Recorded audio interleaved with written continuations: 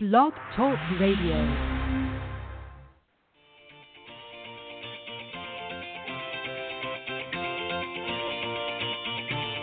Good morning, everyone. Welcome to the Women of Golf Show. I'm Ted Odorico, and joining me is LPGA professional Cindy Miller, and we are your hosts. We're broadcasting live every Tuesday morning from 9 to 10 a.m. Eastern here on the blogtalkradio.com network, bringing you some of the best golfers, teaching professionals, and entrepreneurs helping to elevate women's golf. We're so glad you decided to join us this morning, so grab your coffee and let's get started.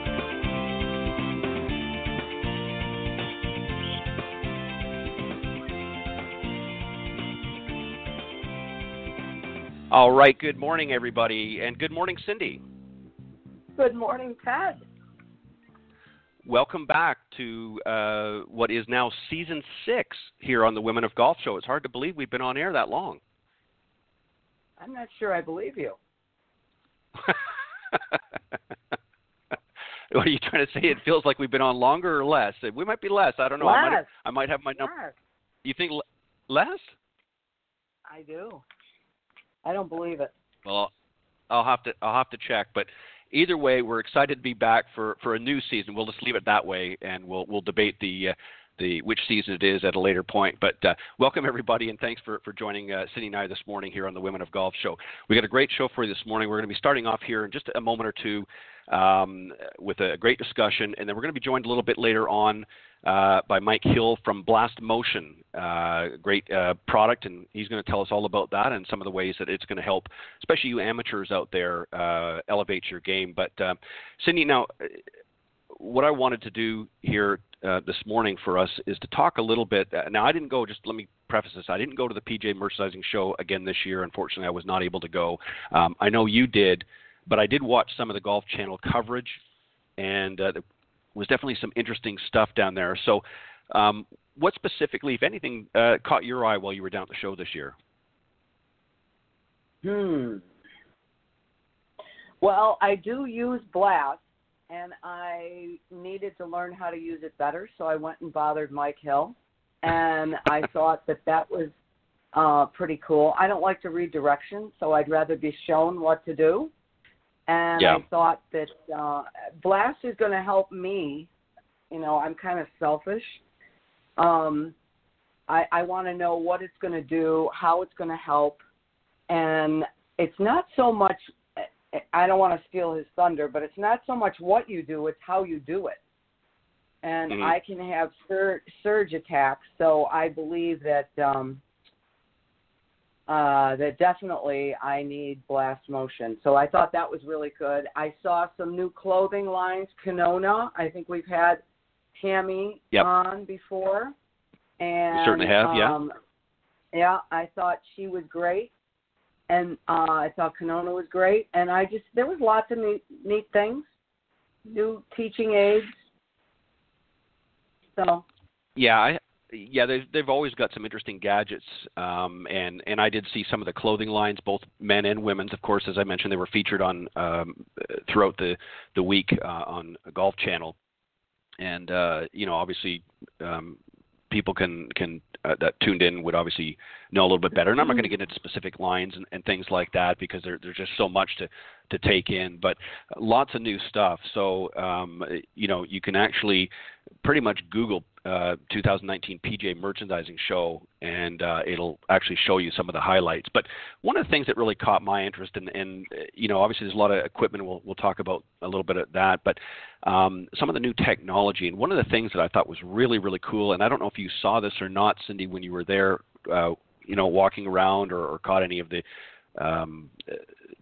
bit from the Golf Channel, but Club Car, of course, as most of you know, is leader in golf carts. Most of your golf courses, you'll see Club Car, which is their carts. Well, they've come up with a new product called Tempo Walk, and what it is, Cindy, is it is a self-driving caddy, if you will, or small golf cart. It's got, I think, 3 wheels. You put your bag in it. It's also got a spot for when you're repairing divots out in the fairway. You've got your sand and your grass mix and this little scoop there. And there's even a little compartment that can put a small cooler, so you can take some refreshments with you and some other areas if you want to put a jacket and things like that, and of course your umbrellas with your bag. But Cindy, what was really cool about this product was that it was self-propelling. And essentially what you did when they demonstrated is you wore a little device on the back of your belt, and as you walk, it follows you wherever you go.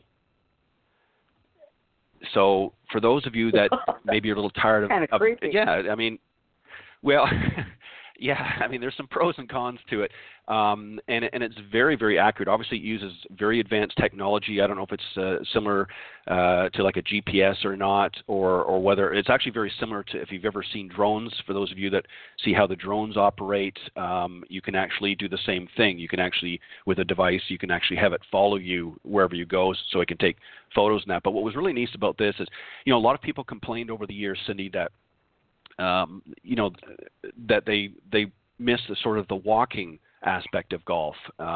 Years ago, more people walked, and then of course, with demand, they were ushering people around a little quicker, and they wanted you to take a cart in a lot of courses. Well, some of the newer generations coming up, millennials and so forth, they want to go back to walking.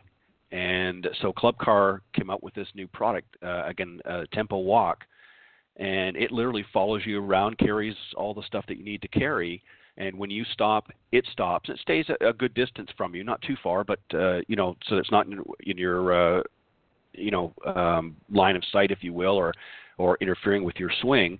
And then when you start walking, it very easily goes up hills and so forth. The only downside that I saw with this, and then I'll get your thoughts on what you think about the idea, is you have to stay at a fairly neutral pace. If you try to quicken your pace, or if you get into, and this is what they demonstrate, if you get into too quick of a little short jog, if you will, the signal will sort of get lost. You'll get too far ahead of it. So it was a little bit, needs maybe some perfecting, but it was a great product. What do you think about that? It would drive me crazy, but I think for the right person, it's probably amazing. Yeah, and I would assume that, and again, they didn't get into all of the specifics, but you can certainly go to clubcar.com and check out the full specs on it. But a couple of things that I thought would bother me. Number one, if you were somebody that had a fairly quick pace, if you will, or you were trying to rush things up a little bit, that if the signal gets lost, you've got to kind of walk back to wherever it stops and regain the signal and get. I imagine obviously you can turn it on and off. The one part of it that kind of bothered me a little bit was if you got in a situation where you hit your ball, let's say into the woods. Some golf courses might be fairly clean. It could probably get in there, but you certainly don't want this thing following in there and get stuck, because it's pretty big. I mean, it's a pretty good size, so I don't imagine you can lift it.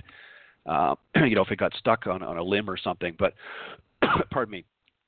But it was very interesting technology, and I think, Cindy, what it's going to do, and where this is going to go, is eventually you're going to see an AI, if you will, development where it'll actually be a full-blown caddy, and I can see that. What do you think about that? I don't know.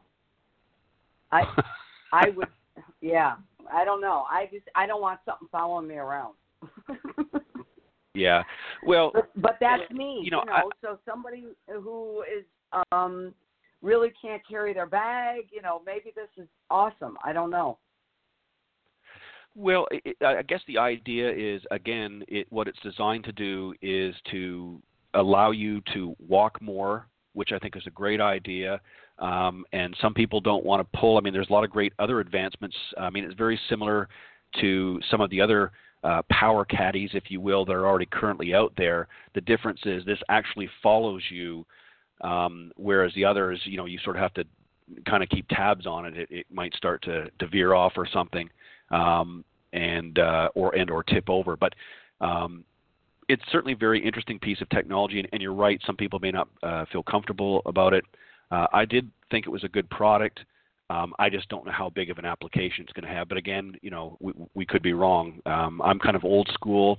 I like to just walk, and I'll carry or use a pull cart, or depending on the course setup, I'll take a regular power cart. But I don't know. I just thought it was very interesting technology, and I can certainly see, and I'm sure they're already hard at work. Somebody's probably already developed it, but you're going to see it with AI. Mark Cuban, of course, one of the stars on Shark Tank, talked about this leading up to the last major election.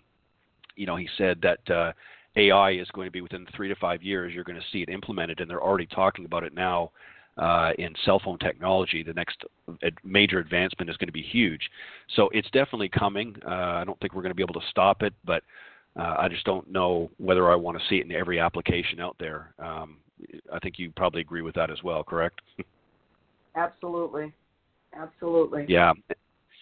Yeah, and we want people to be comfortable and obviously have a good experience. But I think what it's ultimately going to do is, like anything else, we're trying to keep the costs in golf down. And I just think sometimes with some of this technology, which is probably going to be very expensive, at least at first, I don't know whether that's going to drive the costs up. So that would be a concern for me. Was there anything else, Cindy? I know you did you get a chance to go out on the at the demo day out at Orange National? Did you go out and watch any of the new equipment out there? I did, but you know what? It's so busy. I didn't really. I don't like to hit shots, so I just kind of snoop and see if there's anything. I went over to the U.S. Kids Golf event, and I watched I watched people hit balls. I looked at the new stuff a little bit. I got a new glove. I got my putter cut down that I bought from Kenny Knox. I was grateful he was there. He custom fit me for a putter when I went for the U.S. Kids Golf Level 2 certification training. But no, I didn't see anything exciting. Yeah, it goes back to the same, and it's very interesting to see a lot of the new equipment. I a lot of times will visit some of the stores that carry some of the big, especially the big box stores like Dick's and others, and obviously I go in and out of some of the pro shops and see some of the new equipment as it comes out, after the show. And it really kind of seems to be following the same pattern. I mean, the designs are slightly different, but, I always go this, Cindy, I think you probably sort of follow the same suit. I think equipment's great. I think it's very interesting, and certainly there is some game improvement products out there. But when it comes to hitting the ball, if you're not, making the proper contact, I don't care what club you put in your bag, whether it's, an old driver that you got at a flea market, or whether it's a $500 driver that you just purchased online. If you're not able to swing the club properly and make solid contact, it's not going to gain you any additional yards. In fact, it's probably going to be more frustrating. So I think you need to learn to use the equipment first, and then maybe down the road when you improve a little bit, maybe if you want to treat yourself to a little bit nicer equipment, then by all means do that. But I think you have to put the cart before the horse. What are your thoughts there? I agree. And that's probably not what our listeners want to hear, but guess who's swinging the club? Yeah, that's that's sort of the. And I'm not saying that there isn't some great stuff. I mean, the new Callaway stuff, the Epic Flash driver, it's supposed to go farther. Again, I'm all in for buying some yardage. I would love to buy some yardage. But again, guess who's holding the club? Yeah, exactly. We've had the pleasure, and we're going to do it again this year. In fact, it'll be coming out, I believe, the end of this week with the new schedule for the Symetra Tour. We're going to be interviewing, as the season goes on, Cindy, we're going to be interviewing some of the winners again this season off of the Symetra Tour, and as they progress and try to earn their full card on the LPGA Tour, and we've talked to some of them, and, they're hitting that thing out there pretty far, but even they will admit that if you're not able to swing the club properly, it's not whatever equipment you have in your bag is not going to make a difference. So, and we've had a few of them over the years that have mentioned that. So, get out there and connect with your local golf professional and learn how to play the game and learn how to have some fun. And don't worry so much. Certainly you want to make sure you get some decent equipment and make sure you're fitted properly. I think that's more important than what make or model and so forth. But I think that's probably number one, is make sure that you understand how to play the game from all aspects before you go out and make a pricey investment. And really you don't need to this day and age. There's some great equipment out there that's very, very affordable and lots of places to do that. But connect with your local professional and seek their advice on it, and they'll certainly put you together with what suits your game at that time. All right, Cindy, I want to also move on. Again, people can go online and check out or recap some of the stuff that was seen on the Golf Channel. But I want to go, one of the other big hot topics this season coming up, of course, was, or actually at the end of last season, was some rule changes. And there are about 20 of the rules. We're not going to get into all of them. Coming into the new season, and some of them were a little bit interesting, and others. But I thought I picked 3 of them that we'll talk a little bit about here, and then we'll talk with our special guest Mike Hill in a little bit. But some interesting changes, and I'm just going to read a little bit here, and then I'm going to get your thoughts on it.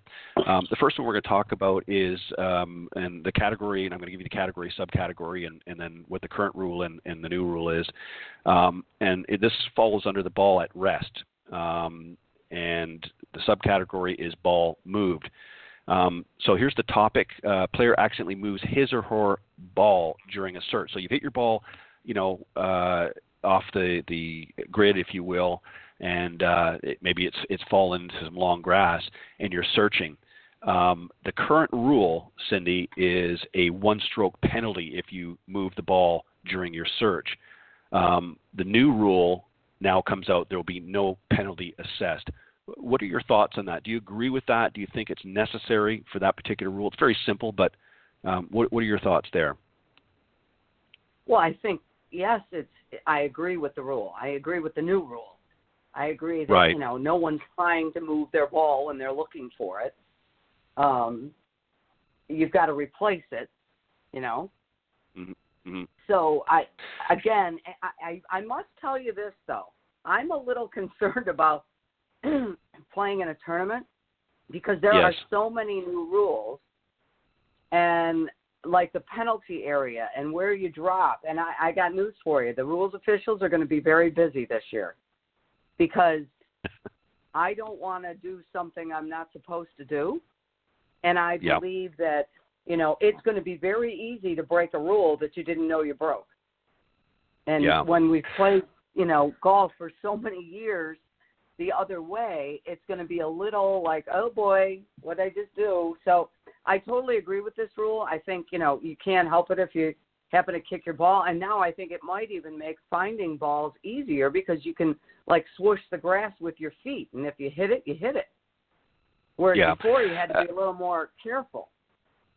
Yeah, I agree with that. I think this was a smart rule change, and I imagine, obviously, if there's an intentional movement, in other words, if they, which I don't think you're going to see in a tournament, but if somebody is improving a lie or something that effect that hasn't been hit out of bounds, and it's in play, and somebody is caught improving the lie, then I'm sure that the rules official, if they're called in,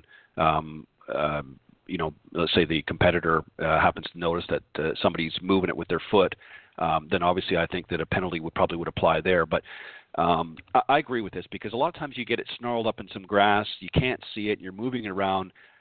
It's very, very unfair in some situations, especially in a tournament. But you're exactly right. Your point is very valid.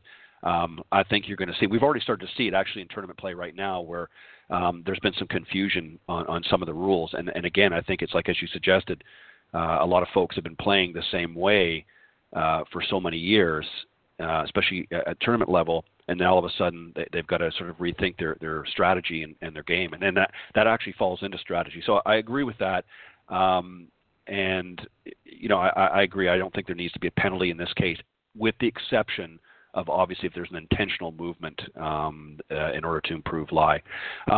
Okay, so let's go on to another one here. This is playing the ball, this category, and seeking advice and help is the subcategory. And the topic here, of course, and we see a number players, both on the men's and ladies tours, Cindy, that have done this, but the caddy standing behind a player to help the player's alignment. Under the current rule, a caddy is permitted to stand on line behind the player while the player is taking a stance and preparing to play, but must not stand there while the player makes a stroke.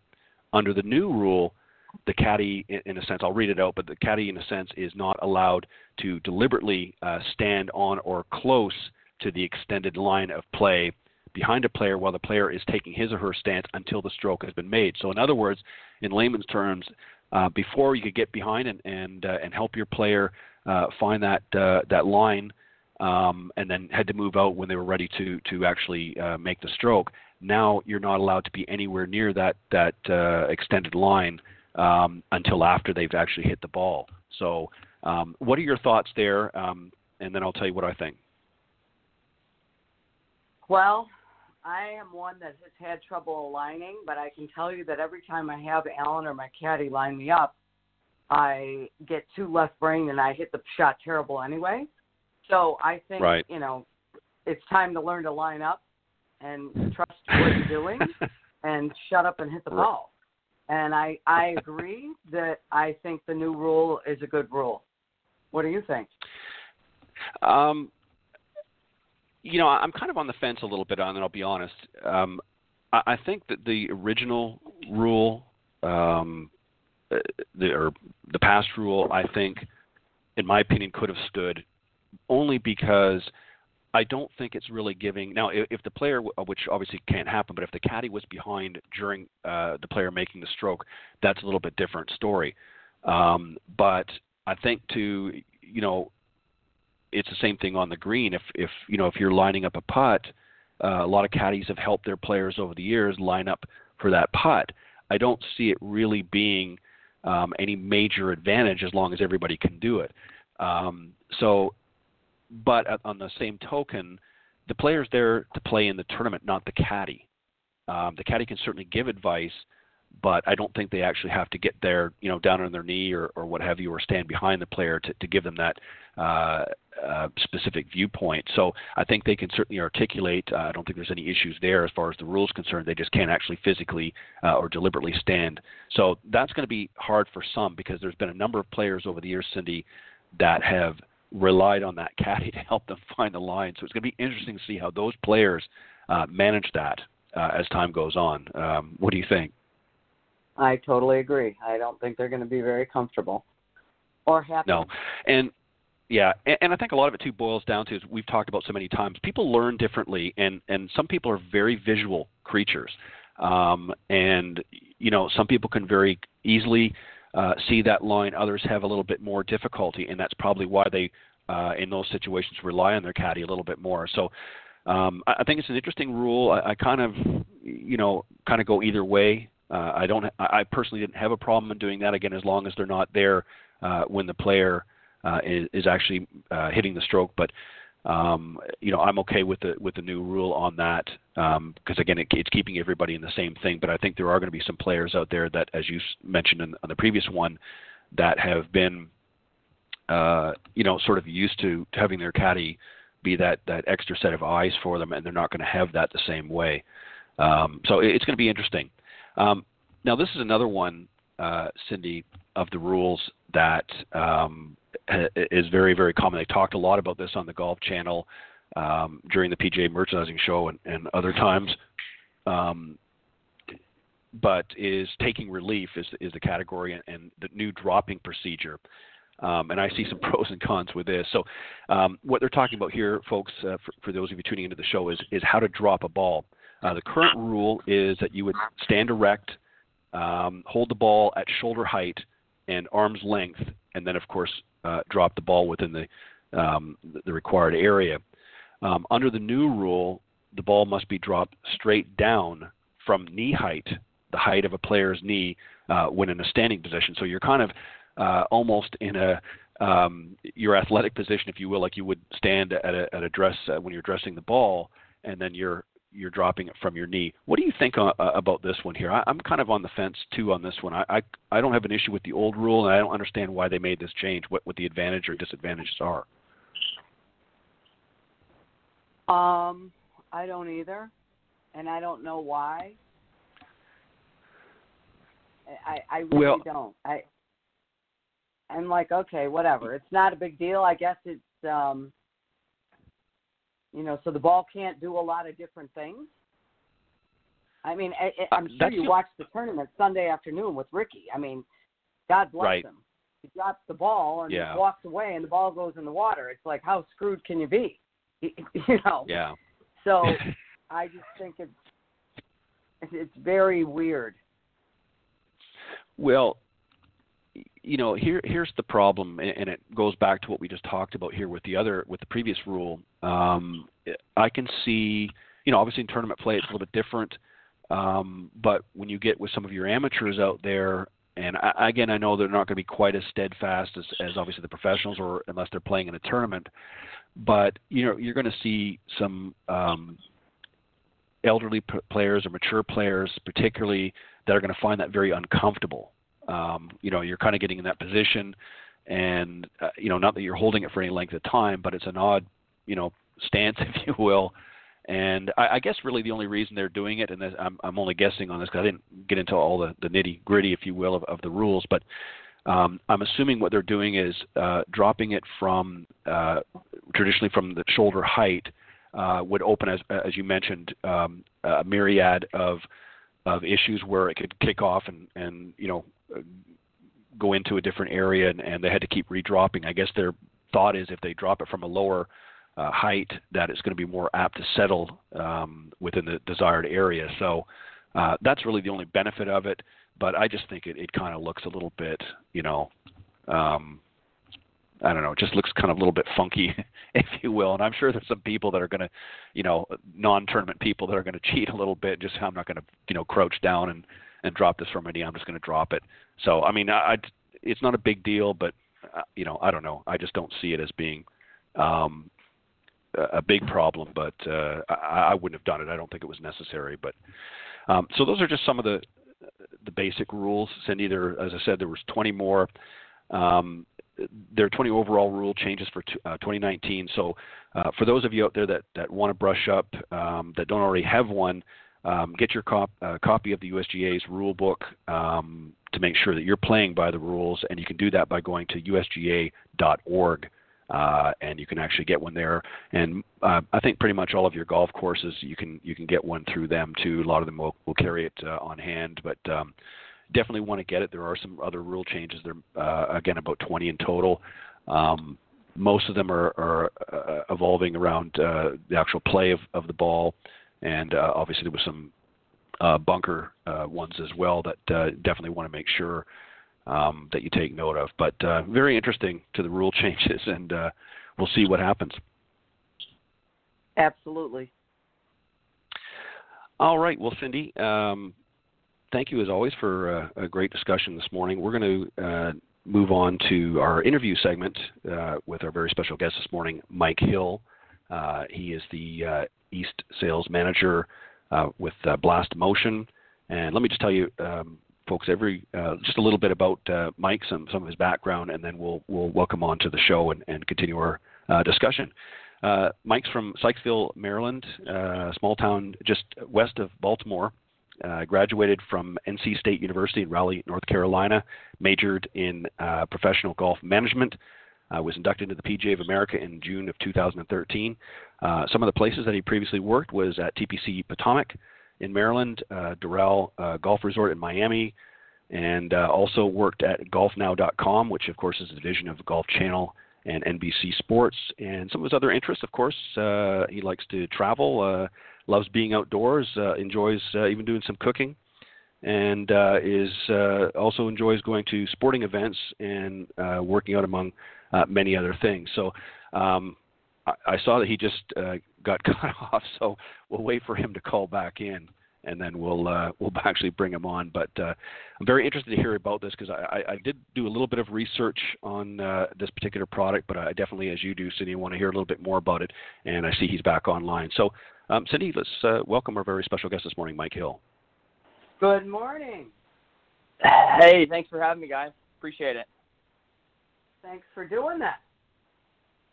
Yeah, sorry, we're very. my call failed.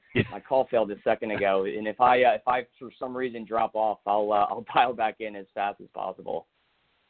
Not a problem. No worries. Well, Mike, first off, welcome to the Women of Golf Show. Cindy and I are very honored to have you this morning, and I think, Cindy, what we'll do is we'll just maybe have Mike give us a brief overview about what exactly is BlastMotion, just for the folks, give a general overview, and then we'll get into a little bit more specifics about how it works and so forth. So, Mike, the floor is all yours. Yeah, absolutely. So BlastMotion is an information company based in Carlsbad, California. So for those maybe not so familiar with the geography of California, it's just north of San Diego, about 45 minutes. But we're an information company that uses 3D motion sensors and cloud technology to provide motion analysis and performance insights to athletes and coaches. We are more than just golf. We are also in the baseball and softball space, believe it or not. We currently work with over 60% of Major League Baseball teams, including the Houston Astros and the Boston Red Sox, which just won the last two World Series. So it's something that we're incredibly proud of. And then we're also the official sensor technology of certainly a growing segment in the sports industry from a sensor technology perspective. But really what we're doing is we're providing instant feedback to golfers and coaches. And our main goal as a business is to really improve the golfer or the athlete, and then to really help the coach become more effective in what they do and how they communicate and how they connect with athletes. So yeah, that's a little bit of foundation just about Blast and kind of what we do. Perfect. Well, Cindy mentioned earlier in the program, obviously one of the reasons she wanted to invite you on is she has the product and would like to know a little bit more. So Cindy, I know you've got some probably questions for Mike, a little bit more specific about the product itself. Well, he answered most of them at the show. I think what was really cool is I've got a few of the sensors, needless to say, and I use them with our kids that we train that want to compete. And some of them have purchased the sensors, and I've also paid to have my own online academy, if you will, so I can see what my students are doing when they're at home practicing or out of town or if they're in college, which is really cool. But I didn't realize that I could set the parameters. And again, Mike, you can help us here, but typically you want your putting stroke to be 2-to-1. Yes? Yeah, so a little bit about like how the technology works specifically. So what we're providing the consumer, the athlete, is a sensor, right? So this 3D motion sensor is about the size of a dime.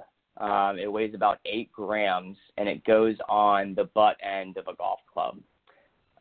It's one sensor that can be, rotated from any club in the bag. So, for instance, you can throw it on a putter, and you can roll putts and get feedback because information from this sensor is sending data to a mobile app via Bluetooth. So I can throw it on a putter, get feedback, and then I can switch that sensor over to, for instance, a sand wedge and hit pitch shots and get feedback from the sand wedge. So the data that you're getting is instantaneous, and you'll notice for anyone that happens to use Blast that there's a ding or a noise that you hear after every shot, and then your mobile device will read back information to you. So it's a really neat experience and something that's new in the sports world as far as instant feedback. But the data that we're capturing for the athlete is really meant to be incredibly easy to understand and then really actionable information. So the main message that we're trying to communicate to golfers is the importance of timing and tempo, right? We all know tempo is important, whether it's with a putter or with a driver, and we all sometimes after a round of golf come off and say, man, my timing was so off today, right? They're trying to find reasons why they couldn't, hit a green or hit a fairway. And really what we're doing is we're quantifying that timing. We're quantifying the feeling of when something's off in your golf swing. And the data that we're presenting is really based off like what makes tour players so good at what they do, right?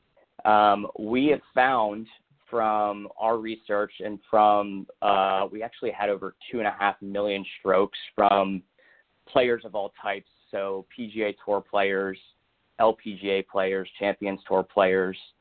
And what we found after that data set and after that analysis is that they're repeating the timing of their putting stroke specifically to within 2 to 4 1/100ths of a second on every single putt.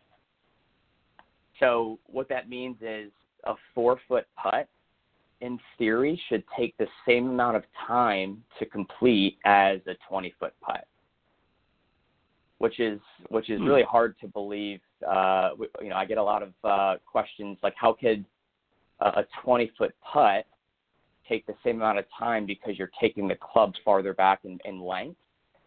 And what we found is that as you repeat the timing of this motion, whether it's a full swing or a putting stroke, you're actually eliminating variables, right? You're creating a controlled environment, which allows you to create consistent acceleration patterns. And really the end goal of this is we want to control distance. And as you can control time, you're able to control your ability to manage distance on the green.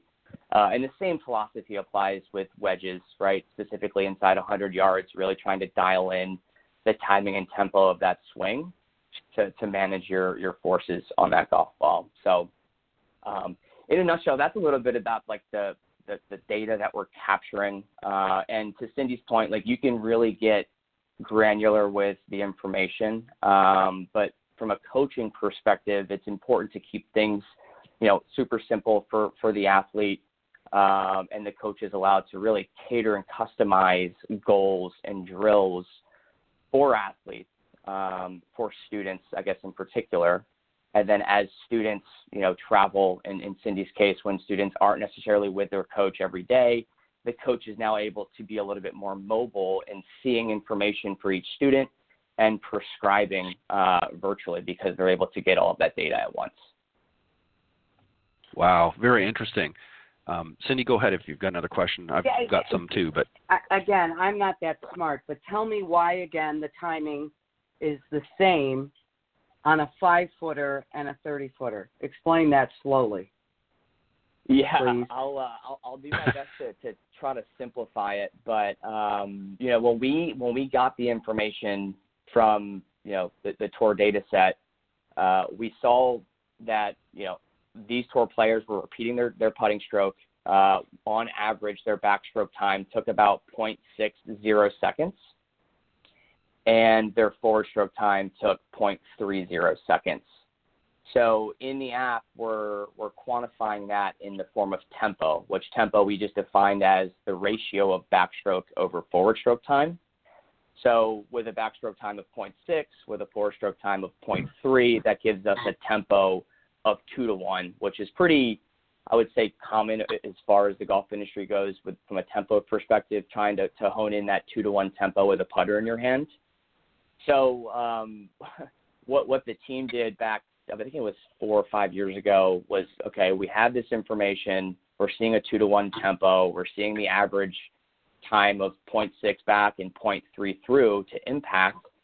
There needs to be a little bit more validity to this data set, right? So they ended up going to some scientists and those that specialize in physics and trying to get an understanding of, well, why are we getting a 2 to 1 tempo? And long story short, really they came back and said it's pretty simple. It's the law of a pendulum, right? And you'll hear a bunch of different perspectives and thoughts out in the industry about pendulums and putting. And, ultimately we know putting is not necessarily the exact same as a pendulum, although there are a lot of similarities with something rotating around that fixed point. But what we've found is that pendulums, when they rotate around that fixed point, regardless of how high a pendulum rotates. So let me try to paint a picture here. If we're looking at a clock, right, we have 12 o'clock at the very top, we have 3 o'clock on the right, we have 6 at the bottom, and we have 9 o'clock on the left, right? Right. If we were to drop the object of a pendulum starting at 3 o'clock and we were to drop it down to 6 o'clock, which is where impact would be, pendulum, that motion takes a certain amount of time to get from 3 to 6, right? You follow me there? Yep. Yep.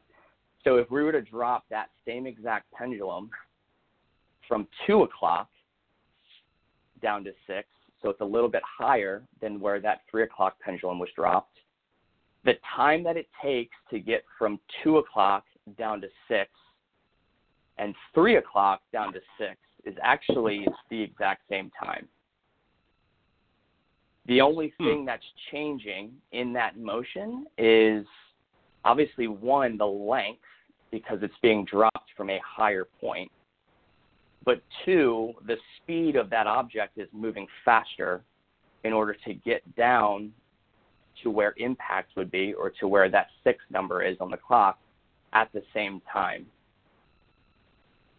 So in putting, when we have longer backstrokes versus a shorter backstroke, the putter head has to travel faster back and faster through in order to maintain that consistent time. When the time of that motion changes, we change everything else that happens underneath of that time umbrella, right? So when we think about what happens in that putting stroke, we have acceleration happening, we have speed happening, we have rotation, right? Rotations per second. So when the timing of that motion changes, we change and influence all of those different aspects that happen. So when we keep time the same, we eliminate the variable of influencing those different pieces, right? Acceleration, time, and rotation. So right. I don't know if that really kind of pieced together, but in a nutshell, we're just trying to keep time the same because now we're able to control our ability to generate acceleration on the golf ball. No, that makes perfect sense, and you know, you're exactly right. You know, I've heard that before, and obviously, you know, centrifugal force, you know, plays a factor again, regardless of the distance that the item's being dropped or the pendulum's being dropped. By gaining speed, as you suggest, it's going to catch up, but in the same time frame, and that obviously is very useful information to a player because, as you mentioned in the beginning, you know, if their timing's off or if they're forcing a movement, then it's going to affect their overall stroke. So having that data available is definitely. Let me just ask, Cindy, if you don't mind, I just want to ask a question with respect to something that Mike had mentioned earlier about being able to track students. Let's say as an example, you know, Mike, Cindy was working with a student last Tuesday, and they've recorded, you know, some data through that lesson. We'll just keep it simple and saying on the putting, working on the putting aspect of it. And this week she's traveling and isn't going to have time to see the student, but the student's going to go out and work on some of those same things. Now, obviously, she can go on and see the progress at some point. How much data or how long of a time frame is the question I'm looking for, will the information be held? In other words, like as an example, she can go back and look and compare last Tuesday to what's happening today and then maybe even next Tuesday. What's the procedure there and how does it work that way? Yeah, so how the academy piece works with Blast is as students are using the sensor, that information from that sensor is not only sending to that student's mobile app, it's also sending to the coach's online academy, right? And this is instant. So, for instance, as students are traveling and generating feedback, Cindy is able to, in theory, see that feedback in real time. And now in their academy, or in Cindy's academy, she's able to manage all of her students individually. She can filter it by student, and then she has more customization along the lines of filtering it by practice session, filtering it by time frame, filtering it by club, and it can go back to the beginning of time that student has worked with that particular coach. So there's no restrictions as far as time lag or data storage. She can really compare and contrast performance at any point, whether it be, week over week or month over month from that standpoint.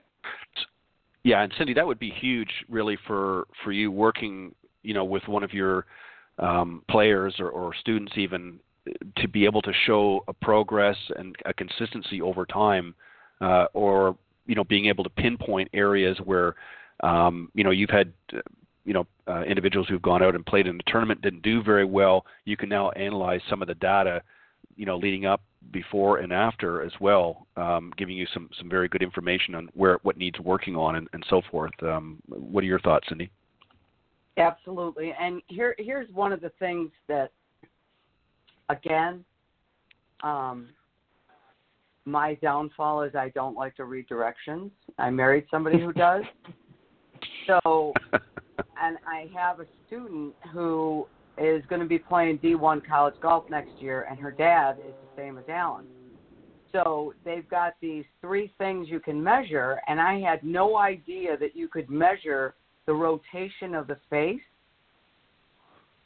And so we had another student who plays D1 golf right now. She's a senior, and she wants to play on the tour. And she was real hesitant about, I don't know. Why would I use this thing? And I said, here, just put it on your putter.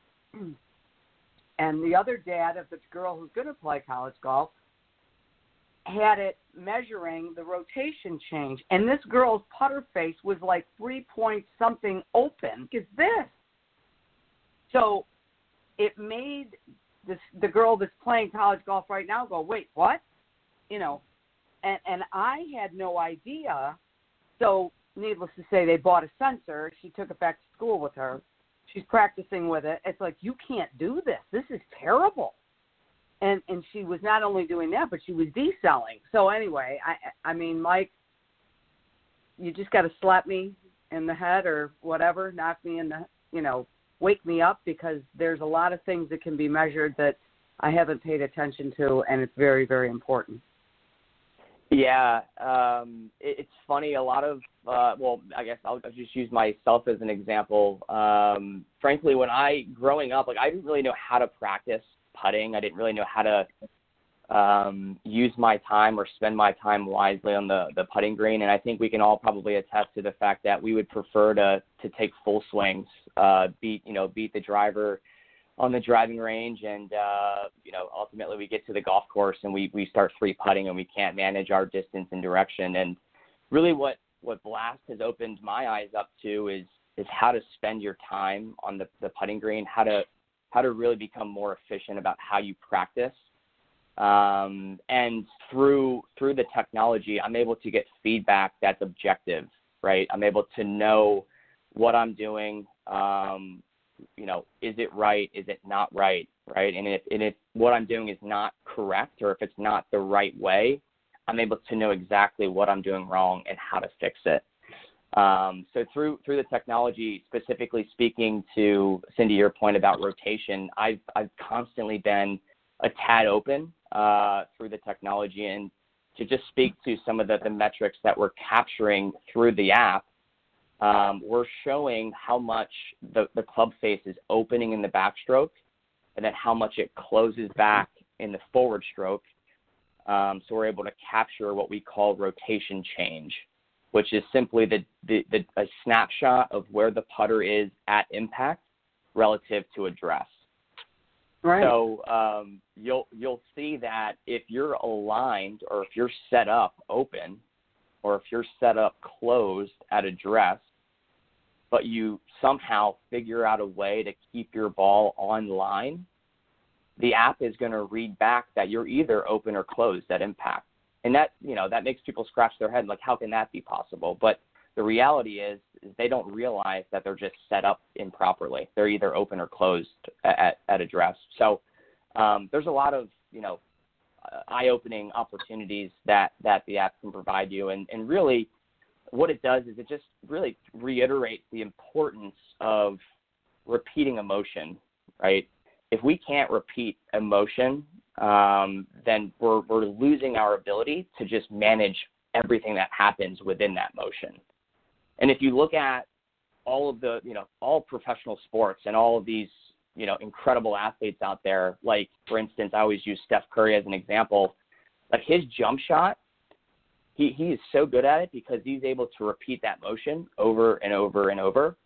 And I can bet, we haven't measured this, but I bet the time that it takes from the time he gets the basketball to the time he releases that ball is very, very consistent from a timing perspective.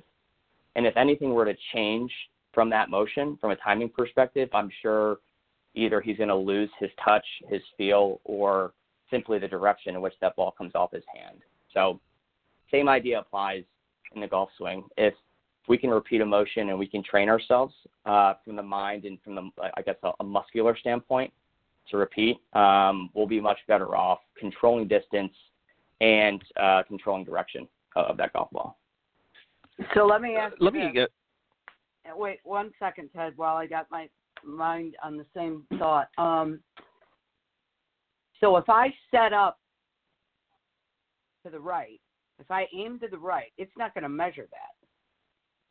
But if I aim to the right and I come through open, or is it going to tell me that the face was square at address and it came in open or closed?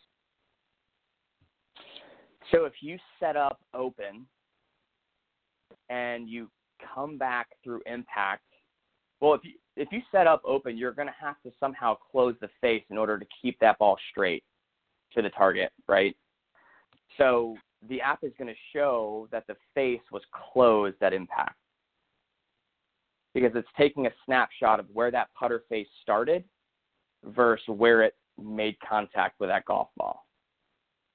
Right. So if you start open, you need to somehow close the face in order to keep that ball online to the hole.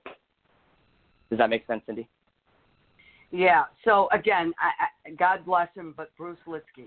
So if we were watching Bruce Litsky hit shots, we'd say, wow, he comes over the top of every shot he hits. Well, yes, he does. And he comes over the top of every single shot he hits. So he knows that and he plays for that. So I guess my question to you is, if someone aims, right, and they pull every putt and every putt goes in the hole, it will show that the face comes through shut, correct? Correct, yeah. And I just realized in my example I was describing someone that was closed to the target. Yeah, so if you're aimed right, you're going to have to close that club face at impact to keep it online, so it will reflect being closed in the app. Yep. Okay. Now, one more question on a side note. We're doing boot camp, and we're starting the 16th, 17th, 18th, 19th of February, and we're going to be in Orlando. So if you're bored any one of those days, come on over and help us at Orange County. We got 8 kids coming down.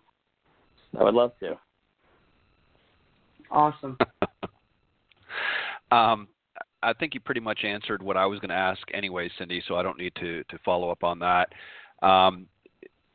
What I'm wondering, though, Mike, is just my final question, and then we'll wrap up, is there, do you think, down the road, because it's really not, and I don't mean that they would be able to analyze it during that time, but be able to at least record the information. Do you think that there, at some point in future, that you could see tournament players being able to utilize this technology, again, not during the tournament, to be able to see what they're doing, but to be able to record that information so that after they come off the course, they can then analyze what they were doing, based on, because obviously, as you know, during a practice session, it's a little bit more controlled, but when you're out on the course, there's other elements that affect your your cadence, if you will, your timing and your tempo. Do you see that that's something down the road that you, with Blast, would maybe push to allow tour players to be able to use that during a tournament?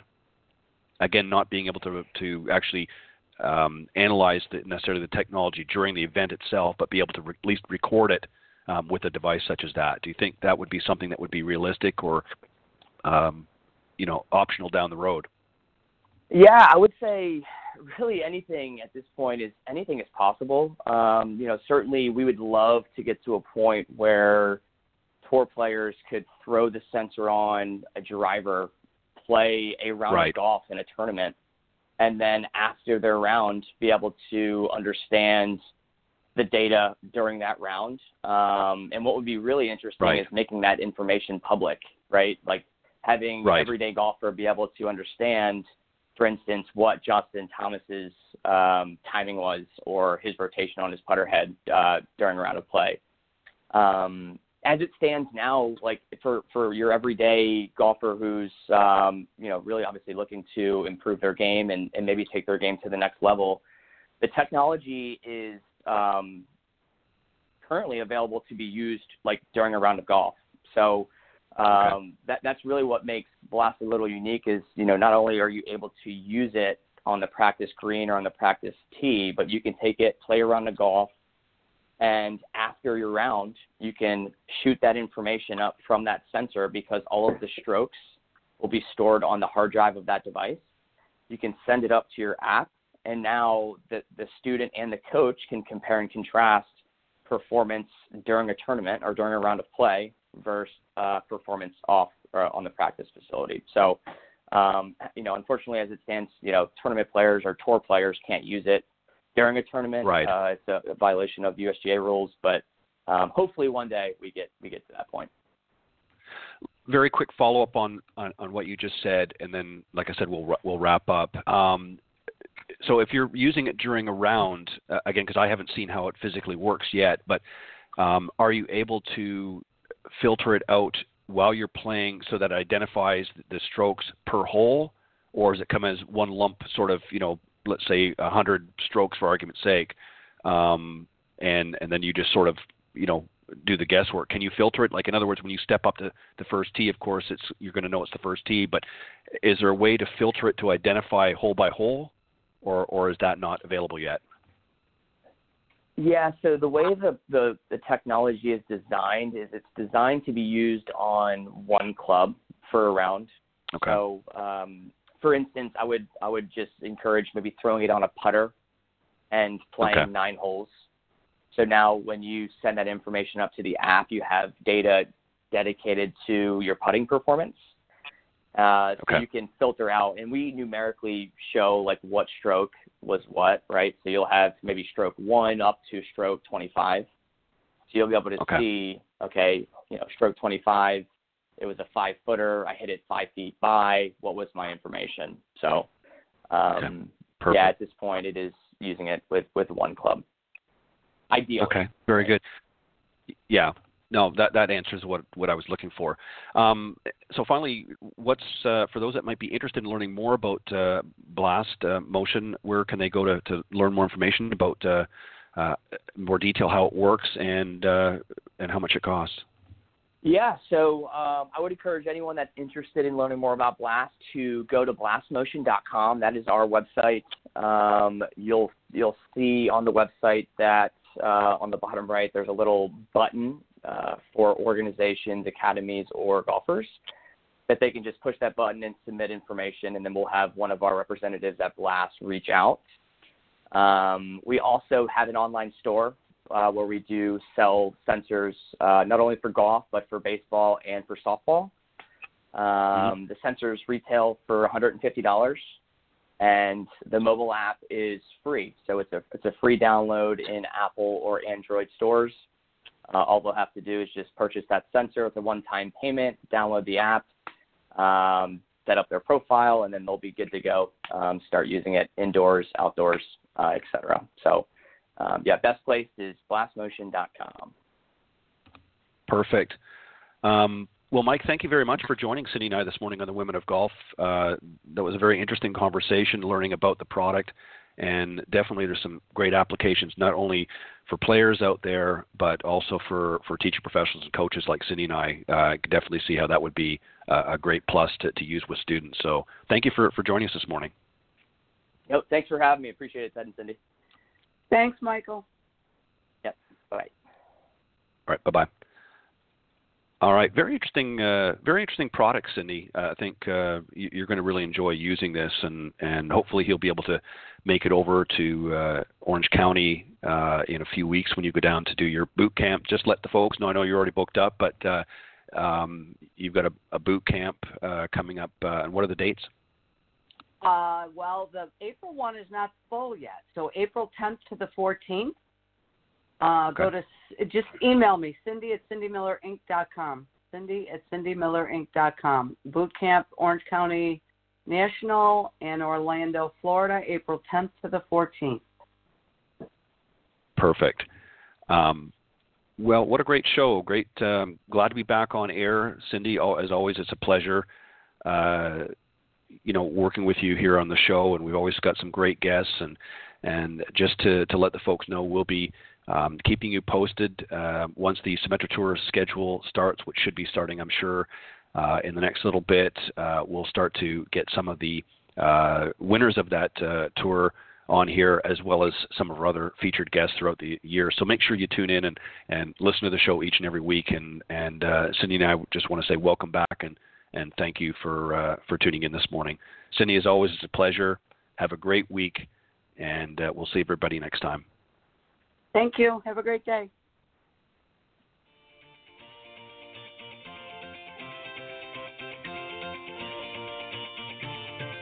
Thanks for listening this morning to the Women of Golf Show.